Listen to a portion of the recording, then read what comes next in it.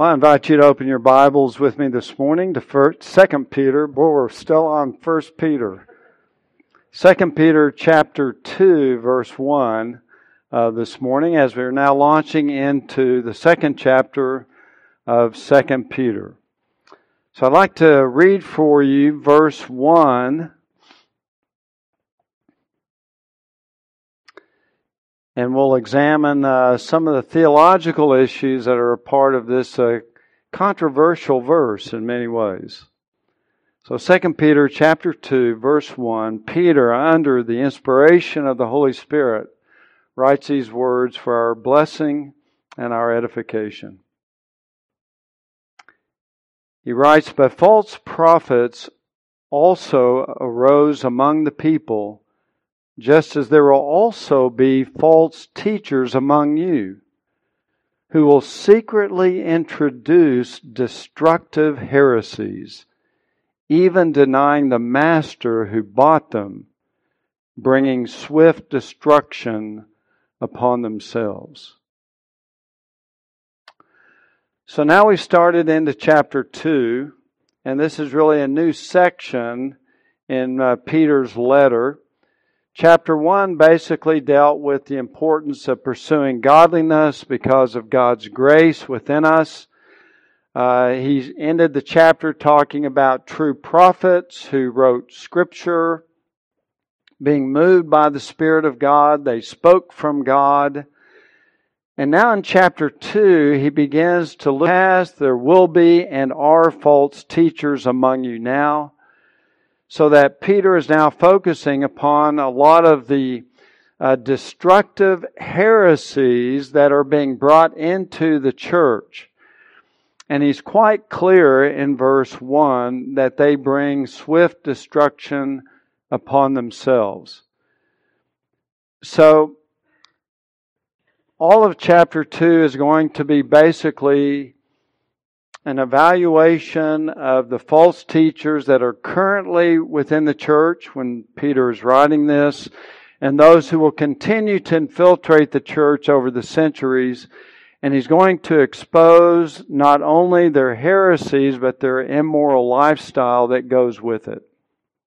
So this is going to be basically all of chapter 2.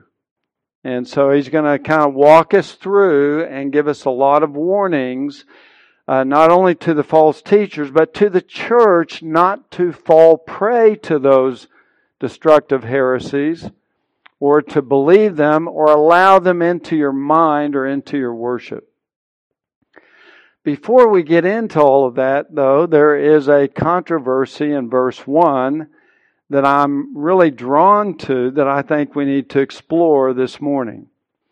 When you look at verse 1, he describes these false teachers who will secretly introduce destructive heresies, even denying the master who bought them.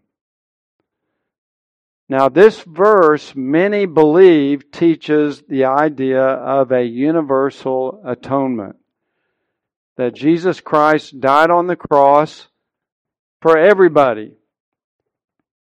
Because obviously, here you have false teachers who are denying the master who bought them. So Christ's death on the cross bought these false teachers. So they conclude from this, again, that basically Jesus died for all men. So some of the theological questions that are arising from this verse are, number one, does this teach that Jesus did die for everybody, for all men, throughout all time? Or did he die just for the elect of God, which is what I think the Bible teaches? But another issue is, number two, does this teach that these believers or that believers can lose their salvation? Because as we work through the chapter, there's going to be some of these issues here. They look like they're in the church. They make a profession of faith. Christ bought them. They sound like they're in the church, but then they end up being judged and condemned. So did they lose their salvation? Is that possible? So these are some of the theological issues that come up. And this morning I want to primarily focus on the first one. that when Peter writes that these false teachers deny the master who bought them, is that an argument for universal atonement, that Jesus died for everybody? So again, here's kind of the argument that they make. And the reason why I think it's worthy of our study this morning, and you may think, well, why is he delving into such a narrow little theological issue, is because it's dealing with the cross of Christ. And it's dealing with what did Jesus accomplish on the cross when He died. And every believer needs to be interested in that issue. And every believer needs to grapple with what did He accomplish when He died. And this is an issue that believers don't agree. But we're going to work through it today. When the Lord brought me into the doctrines of grace or Reformed theology, this issue was the last domino for me to fall. So I appreciate the difficulty of it, the controversy of it, that believers don't agree on it. But this is a vital issue. Paul said, I will boast in nothing but save in the cross of Christ. And we need to fully examine and meditate on what exactly did Jesus accomplish when He died. So it is well worth our time to work through it. So as they walk through this verse, this is the logic for those who believe in unlimited atonement, that Jesus died for everybody. They point out in the verse that false teachers deny the master who bought them. So it says that the master bought them. Secondly, that these false teachers are going to be judged. The master bought them, but they're going to end up going to hell. They bring swift destruction upon themselves, verse 1. Their destruction is not asleep, verse 3. They argue that the master who bought them is none other than Jesus Christ on the cross, who bought them. Number 3, that's number 3. And number 4, if Christ bought the false teachers, then He died for both the saved and the lost, i.e. He died for all men. And they get that from the verse.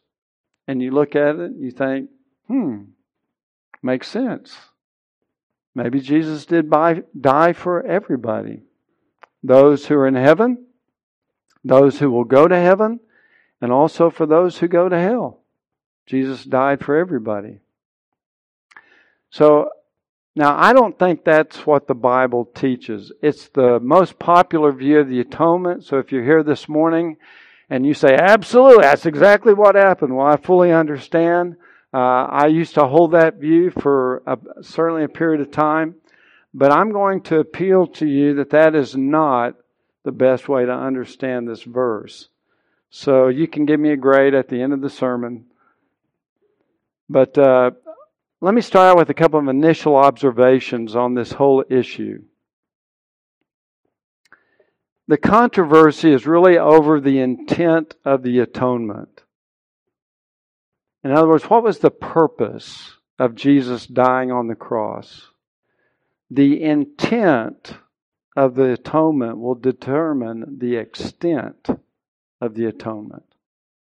So the universal atonement, Jesus died for everybody, believes that Jesus died to make salvation possible for all men.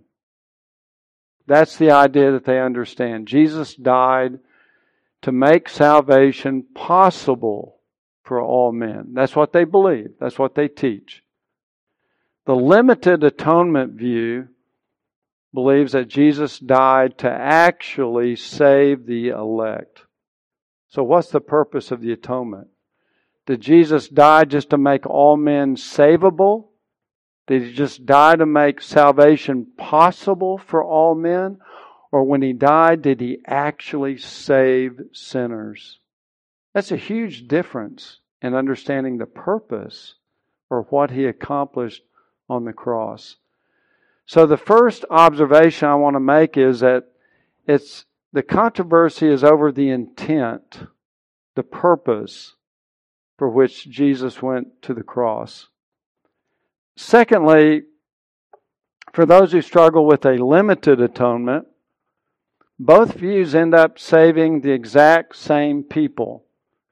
Whether you hold to limited atonement or unlimited atonement, the exact same number of people, the exact same people end up getting saved. So the controversy shouldn't be over that kind of a bias. Well, unlimited atonement is better than limited because it saves more people. No, it doesn't save more people. It saves the exact same number of people. And the third initial observation I want to make is that both views actually limit the atonement. The limited atonement view that I believe is taught in Scripture limits the number for whom Christ died. He didn't die for everybody. He died for the elect chosen before the foundation of the world. So it limits the number for whom Christ died. The unlimited view limits the power. It says Christ died for everybody, but it doesn't have the power to save anybody. It just makes them savable. It makes their salvation possible, but it doesn't actually save anybody. So it limits the power, the effectualness of the atonement. So both views limit the atonement. Just depends on which direction you go with it. Well, let's look at some of the problems with the universal atonement. So again, if you believe that Jesus died for everybody, which I did for a number of years, you basically say that He died to make salvation possible for all men. You don't say that He actually died to save all men, because all men are not saved. So He died just to make salvation possible for all men. That's the way they express it. But to hold that position denies the very language of redemption in the New Testament and in the Old Testament as well. Here in verse 1, when it says they deny the master who bought them, that always means that it's a very real purpose, a very real purchase that was accomplished. It's not hypothetical. It's not just possible. It's not just something that may or may not happen. That when you say the word bought in the New Testament, people were actually bought. It is a transaction that is accomplished. It's not just something that's possible. If someone buys someone else, they are bought, they are purchased, they now belong to them. So there's none of this idea that's just a possible purchase or buying. No, it is a definite buying of someone. And this is the language of redemption throughout the Bible. Let me just throw out a few more verses that support this idea. Revelation chapter 5 verse 9, you were slain, referring to Christ, and purchased for God with your blood men from every tribe, tongue, people, and nation. Not just make their purchase possible, He actually purchased them when He died on the cross. That's a huge difference. Hebrews 9:12 said that He entered the holy place through His blood, having obtained eternal redemption. He didn't just make eternal redemption possible, He actually obtained it. Okay, very definite, very specific, accomplished redemption when He died on the cross. So a few other verses. 1 Timothy 1:15, Paul says, Christ Jesus came into the world to make salvation possible for sinners. Obviously, it doesn't say that. He came into the world to save sinners. So what was the intent of the cross? What was the purpose? To make sinners savable? To make their salvation possible? No, He came to save. Very clear, very definite. He accomplished it. He saved sinners when He died on the cross. In John 6:39, Jesus says, this is the will of Him who sent me, that of all that He has given me, I lose nothing. Well, under a universal atonement, Jesus died for everybody. He loses a lot of people, right? Because the broad way to destruction, there are many on that. But Jesus says, I lose none of them that the Father gave me. So again, very definite, very secure, very much accomplished. In Colossians 1:22, Paul says, of Christ, He has now reconciled you in His fleshly body through death. He didn't make reconciliation possible. He reconciled sinners when He died. See, it's an accomplished event. It's not hypothetical. It's not just a possible thing. He actually accomplished it. In John 1:29, John the Baptist said of Jesus, behold the Lamb of God who takes away the sin of the world. When Jesus died on the cross, He took away the sin. He took it away. He just didn't make it possible that it's taken away. He takes it away. In 1 John 4:10, He sent His Son to be the propitiation for our sins. Propitiation means that Christ removed the wrath of God. He didn't just do it hypothetically or provisionally. He was actually the propitiation for our sins. He removed the wrath of God for whom He died. He didn't just make it possible.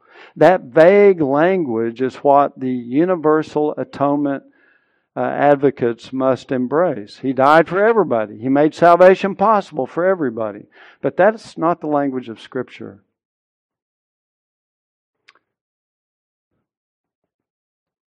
I forgot to move the slide.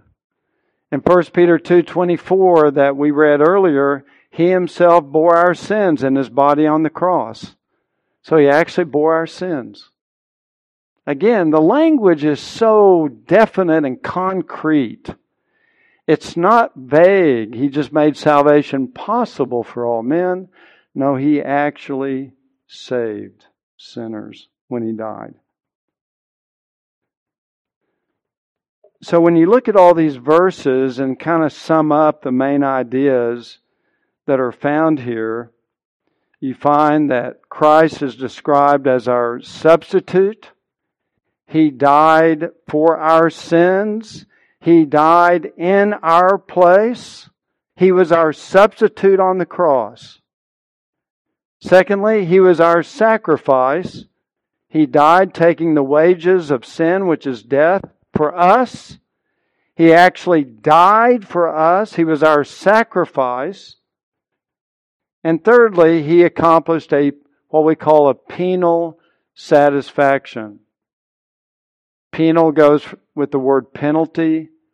Satisfaction, the Father is satisfied because Jesus bore all of the penalty for our sins when He died. Penal satisfaction. The Father is satisfied.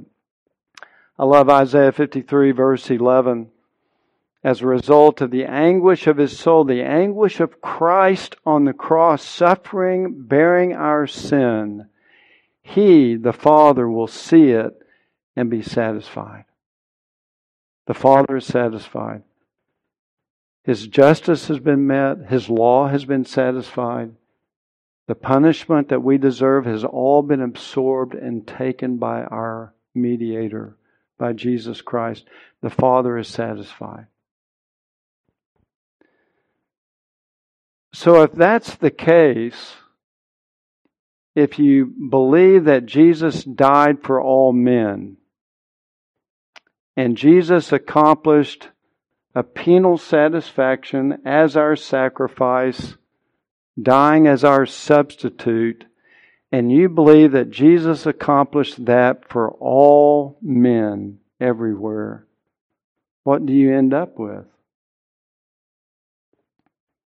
Well, you end up with universalism.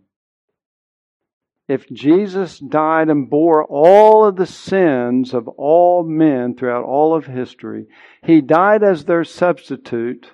He died as their sacrifice. He accomplished a penal satisfaction and totally satisfied the wrath and justice and the law of God for sinners. Then there is nothing to keep them out of heaven. All their sins have been paid for. If He died for everybody, then all of their sins have been paid for. And you end up with universalism. Everybody goes to heaven. which as much as we might be attracted to that view, simply is not biblical. Now, John Owen wrote a phenomenal book on the atonement of Christ called The Death of Death and the Death of Christ. Kind of a catchy title. Think about it as pretty spectacular title, really, for a book. But in this work, he came up with a dilemma.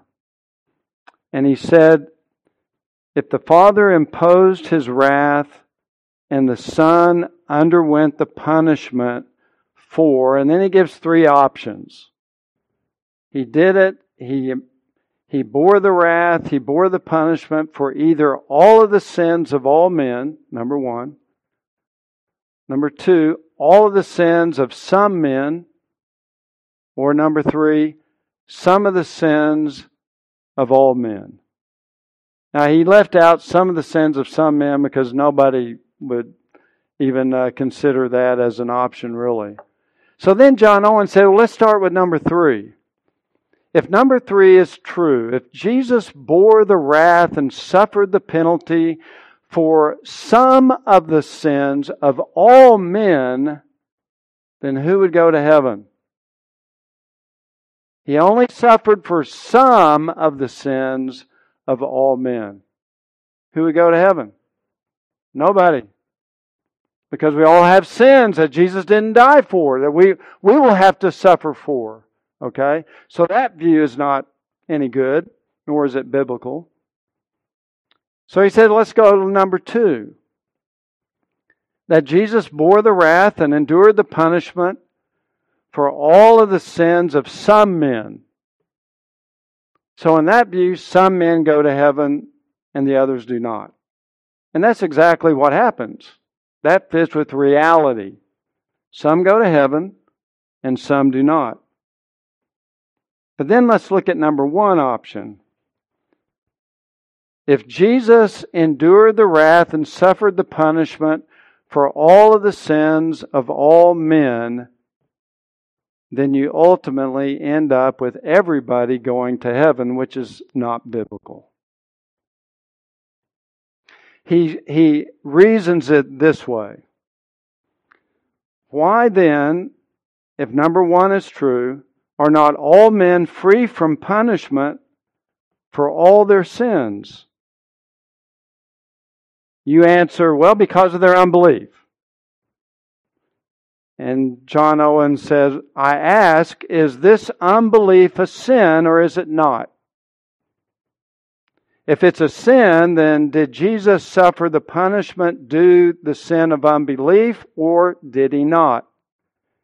If He did suffer for the sin of unbelief too, He died for all the sins of all men, so He must have died for the sin of unbelief too, then that wouldn't keep Him out of heaven either, because Jesus died for that sin too. He died for all the sins of all men. So that wouldn't keep them out of heaven.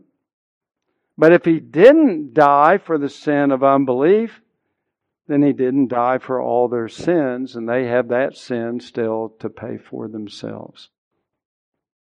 So it's a dilemma. The only one that seems to fit reality and is harmonizes with Scripture is that it's number two. That Christ died for all the sins of some men. He actually suffered the punishment and the wrath of God for their sins. If He did that for everybody, then you end up with universalism. And that, again, the Bible does not teach. Another problem is that if Christ died for all men and some are lost, then that's a problem. If you say, okay, Jesus died for everybody, and He bore the wrath of God, He bore the punishment of God for everybody's sins, and yet some still have to go to hell and get punished for it themselves, that makes God unjust. That's what we call in legal terms double jeopardy. You say, well, how does that work? Well, if God already punished Jesus for their sins, He would be unjust to punish the sinner a second time for those sins, those same sins. Legally, that you can't do that in a courtroom in our country. You only suffer and pay the penalty once for a sin or a crime. But if God already punished Jesus, then the debt's been paid. His wrath has been fully absorbed. And yet He's going to send those same people to hell and make them suffer a second time. That's unjust. So you end up with the idea of double jeopardy, that if God punished their sins on the cross, how can God punish their sins a second time in hell and remain just? So that's a problem. If you want to believe that God sent Jesus to die for everybody, die for all the sins of all men, you got to run and say, well, He just made it possible for everybody to be saved, but that denies the language of Scripture. And if you hold to the reality of the concept that Jesus actually bore sin and suffered for sin, and if He did that for everybody, then everybody goes to heaven, that's universalism, but that's unbiblical too. So the theology of that position just does not hold water, in my opinion. Look at how Scripture oftentimes presents the death of Jesus in a very limited scope. Notice some of these verses. Ephesians 5:25, husbands, love your wives just as Christ also loved the church and gave Himself up for her. Christ died for the church. In John 10:11, Jesus says, I'm the good shepherd. The good shepherd lays down his life for the sheep. And later on, He talks about people who are not His sheep. In John 10, verse 26, but He says, I'm the good shepherd, and I lay my life down for my sheep. You don't follow me, you don't believe in me because you're not my sheep, He says later on. But He dies for His sheep, a limited number of people. Not the goats, but for His sheep. Matthew 1:21, the angel to Joseph said, you shall call His name Jesus, for He will save who? His people from their sin. The restriction of the atonement. Not for everybody. He will save His people from their sin. He came to die, to actually bear their sin, to bear the punishment of their sin, to bear the wrath of God for their sin. He will save them when He dies on the cross. And that's what the angel said. That's why you call His name Jesus. The Lord is salvation is what that name means. He will save His people from their sins. Very limited in scope. Hebrews 2:17. He came to make propitiation for the sins of the people. And the people in the context, again, are the restricted, the chosen ones, the spiritual seed of Abraham. He will make propitiation for them. In Mark 10:45, He gives His life a ransom for many. In Isaiah 53:8, He dies for the transgression of my people to whom the stroke was due. In Acts 20:28, Christ, the elders at Ephesus are to shepherd the church of God, which He purchased with His own blood. Again, the church. He died for the church. So again, you have a lot of verses in the Bible that restrict the atonement of Jesus Christ specifically to the elect of God or the church of God, the sheep of God, the people of God. He didn't die for everybody. He died for His bride. He died for His church. You say, well, what about all the verses where it says that He's not willing for any to perish, or that He desires that all be saved, and you have these universal expressions?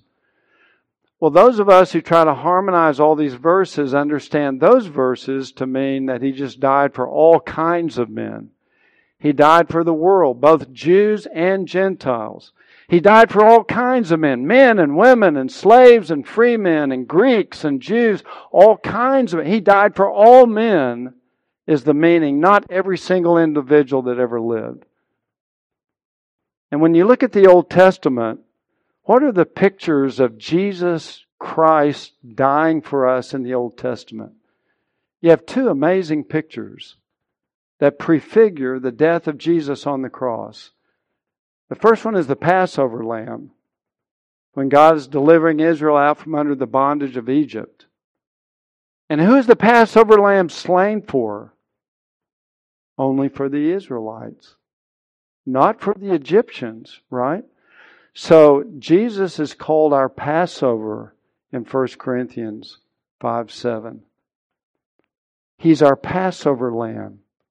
And the very picture of the Old Testament is that the Passover lamb doesn't die for everybody.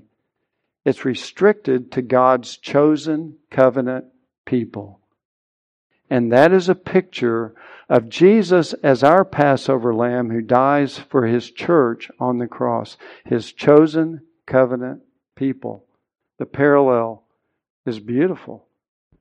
And then how about on the Day of Atonement? The high priest offers the blood of a bull for his own sins. Then he takes the 2 goats. One goat he slaughters, he takes the blood, he goes inside the veil into the Holy of Holies one day out of the year, sprinkles the blood in front of the mercy seat and on the mercy seat. And who is that blood spilt for? And then he comes out and then he takes the second goat called the scapegoat. He puts his hands on the head of that goat and he confesses over the sins. Whose sins? Israel's. Only Israel's. The blood was for the forgiveness of the sins of Israel.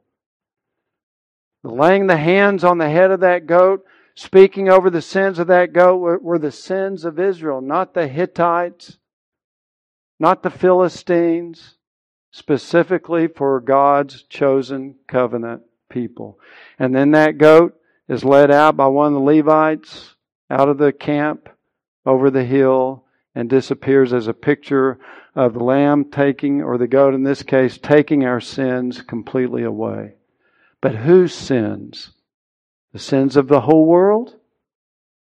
The sins of Israel, God's chosen covenant people. So 2 of the greatest pictures of the atonement of Christ tell us He died for a limited number of people, His elect. And He purchased them. He actually died for them in their place. He took our sins and actually suffered the wrath of God for us. He calls His own sheep by name. He dies for His own sheep by name. He died for you as a believer in Jesus Christ. Not just something vague, well, He died to make salvation possible for all men. He died for us. Specifically, definitely, He bore your sins on the cross. And He suffered the wrath of God and paid the full penalty for your sins as a believer. Not something broad and general and vague, hypothetical, possibility for all men to be saved. No, He actually died to save us, to save His people from their sins. Well, with that in view and wrapping this up, let's go back to 2 Peter 2:1. So how do we interpret this then? Because it says that these false teachers were denying the master who bought them.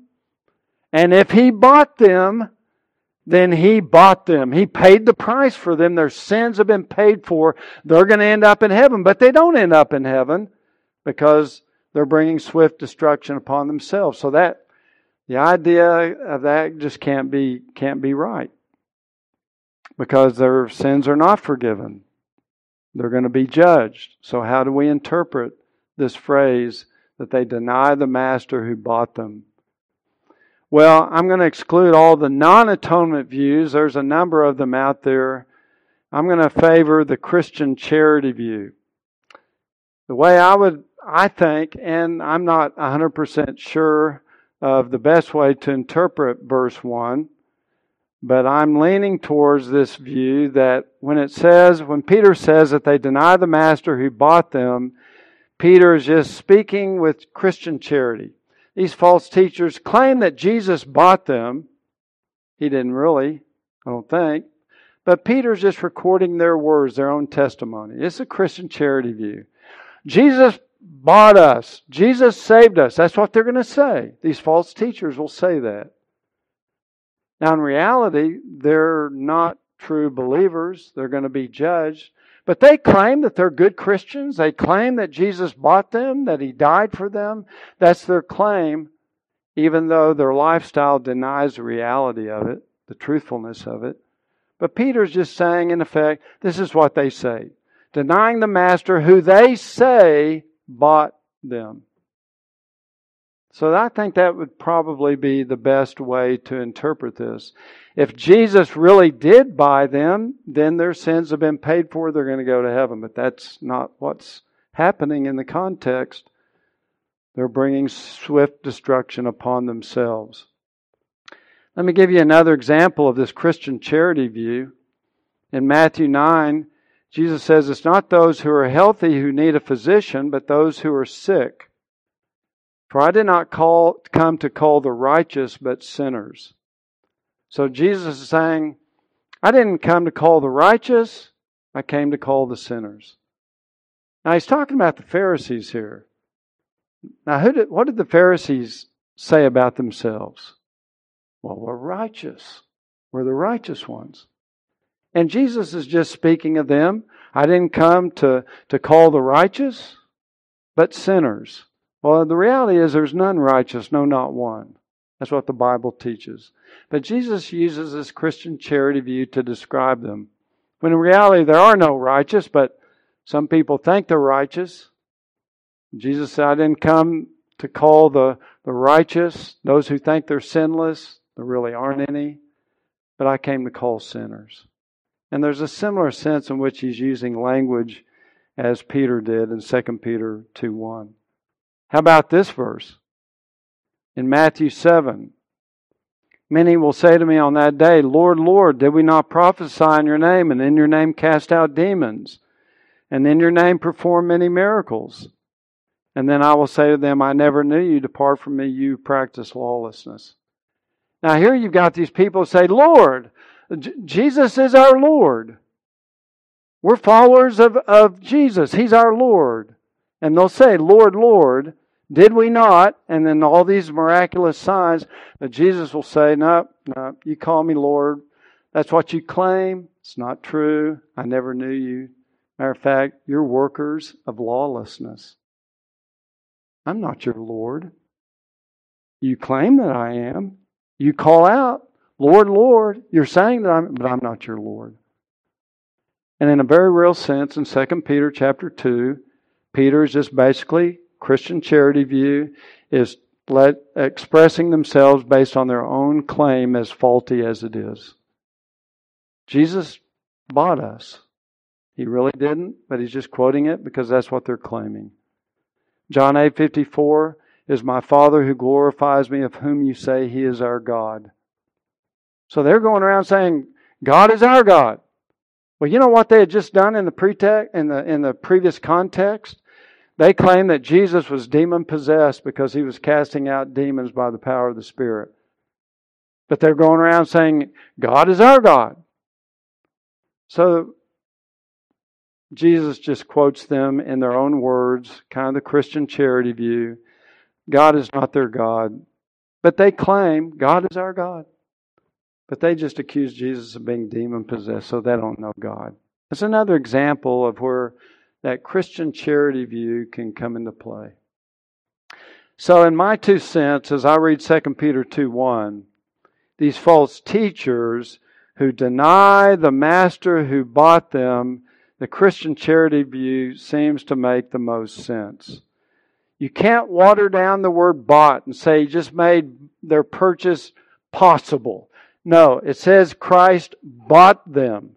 If He bought them on the cross, if He paid the penalty for their sins, then they should not go to hell. They shouldn't experience judgment, but they do. So obviously Jesus did not buy them. And if you say that, well, He just made their salvation possible, that's not the way redemptive language is used in the Bible. It's not that hypothetical, vague concept. It's very definite. It's very concrete. He actually purchased them. So to harmonize all of that, I think Peter is just quoting them, saying that Jesus bought them and they end up denying him. But in reality, Jesus did not buy them at all. Let me close with just a few quotes. It's from Lorraine Bettner, The Reformed Doctrine of Predestination. It says, for the Calvinist, someone who believes in limited atonement, the atonement is like a narrow bridge which goes all the way across the stream. But for the Arminian, who believes that Jesus died for everybody, it's like a great wide bridge that goes only halfway across the stream. And then they either need to be a very good broad jumper to get to the other side, or they got to do something to get to the other side. It's something they do. So if you say that Jesus died for everybody, your atonement is a bridge that's broad, but only goes halfway across the river. It stops. Doesn't get you all the way to the other side. It's something you got to do. But if you believe in a limited atonement, Jesus came and died, and it's a narrower bridge. The scope is only of the church, only of the elect, but it goes all the way over the water, gets us safely to the other side. And I think that's a good analogy. Roger Nicole said, the choice here is not between limited and unlimited atonement, but between an effective atonement, limited in breadth to the redeemed, and a universal atonement, limited in depth to the point of ineffectuality. In other words, Jesus died for everybody, but it didn't save anybody. That's the nature of the atonement that you have to end up with. So Charles Spurgeon, can't leave without a Spurgeon quote, said, I would rather believe in a limited atonement that is efficacious for all men for whom it was intended than a universal atonement that is not efficacious for anybody except the will of men be added to it. And I think he summarized it well. One final quote from Spurgeon. It's a little long. Hopefully you can follow it. Spurgeon says, we are often told that we limit the atonement of Christ because we say that Christ died for all men. Now, our reply to this is that, on the other hand, our opponents limit it. The Arminians say Christ died for all men, but ask them what they mean by it.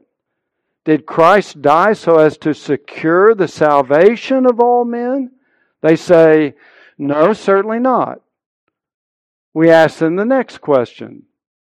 Did Christ die so as to secure the salvation of any man in particular? They answer no. They're obliged to admit this if they're consistent. They say, no, Christ has died that any man may be saved if, and then follow certain conditions of salvation. Spurgeon adds on to that. Now, who is it that limits the death of Christ? Why you? You say that Christ did not die so as to infallibly secure the salvation of anybody. We beg your pardon. When you say that we limit Christ's death, we say, no, my dear sir, it is you that limit Christ's death.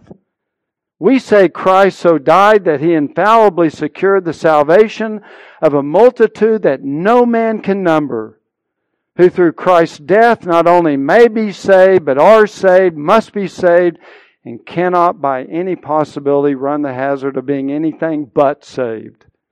You are welcome to your atonement. You may keep it. We will never renounce ours for the sake of it. So basically what Spurgeon is saying is hold to limited atonement. By the way, all you women here this morning, all you wives, you want your husband to hold to limited atonement.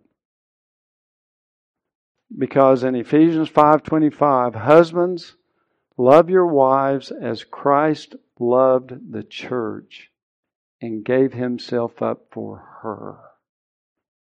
Wives, you want your husband loving other women as much as they love you? No wife does. You want your husband to have a special, limited love for you. That's a limited love. And that's the pattern for us as men. We are to imitate Christ in His limited atonement, His limited love for His bride. We don't love all women like we love our wives. They're special. We're in covenant with them. We've chosen them to be our wife. There's a special love because that's the same kind of love of Jesus on the cross. So wives, you want your husbands to hold to limited atonement, not unlimited atonement or universal atonement. You don't want him to share his love equally with all women. You want him to have a special, powerful, deeper, richer love for you.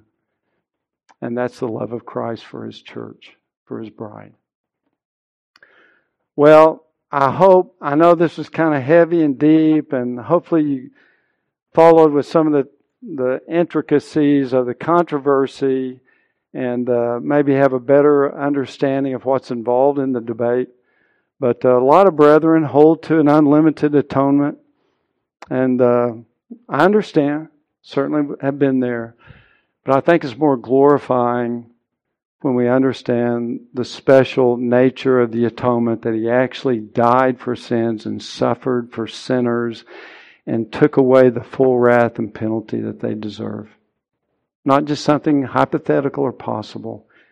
He actually, which means that when we come to the Lord's Supper, which is only for believers, if you're here this morning and you're not a believer, please let it pass you by. But as a believer, as you hold the bread and take the cup, which reminds us of Christ's blood and body on the cross, you ought to go to the Lord and say, "Thank you, Lord, that you died for me." You didn't just die kind of a generic, vague, generalized atonement just to make people savable. You died for me. You called me by name. You died for me by name. You died for me when you hung upon that cross. And it brings a celebration of the Lord's Supper so much more personal than just, well, Jesus died on the cross for sinners. No, He died for me. And as a believer in Jesus Christ, that's what we need to celebrate.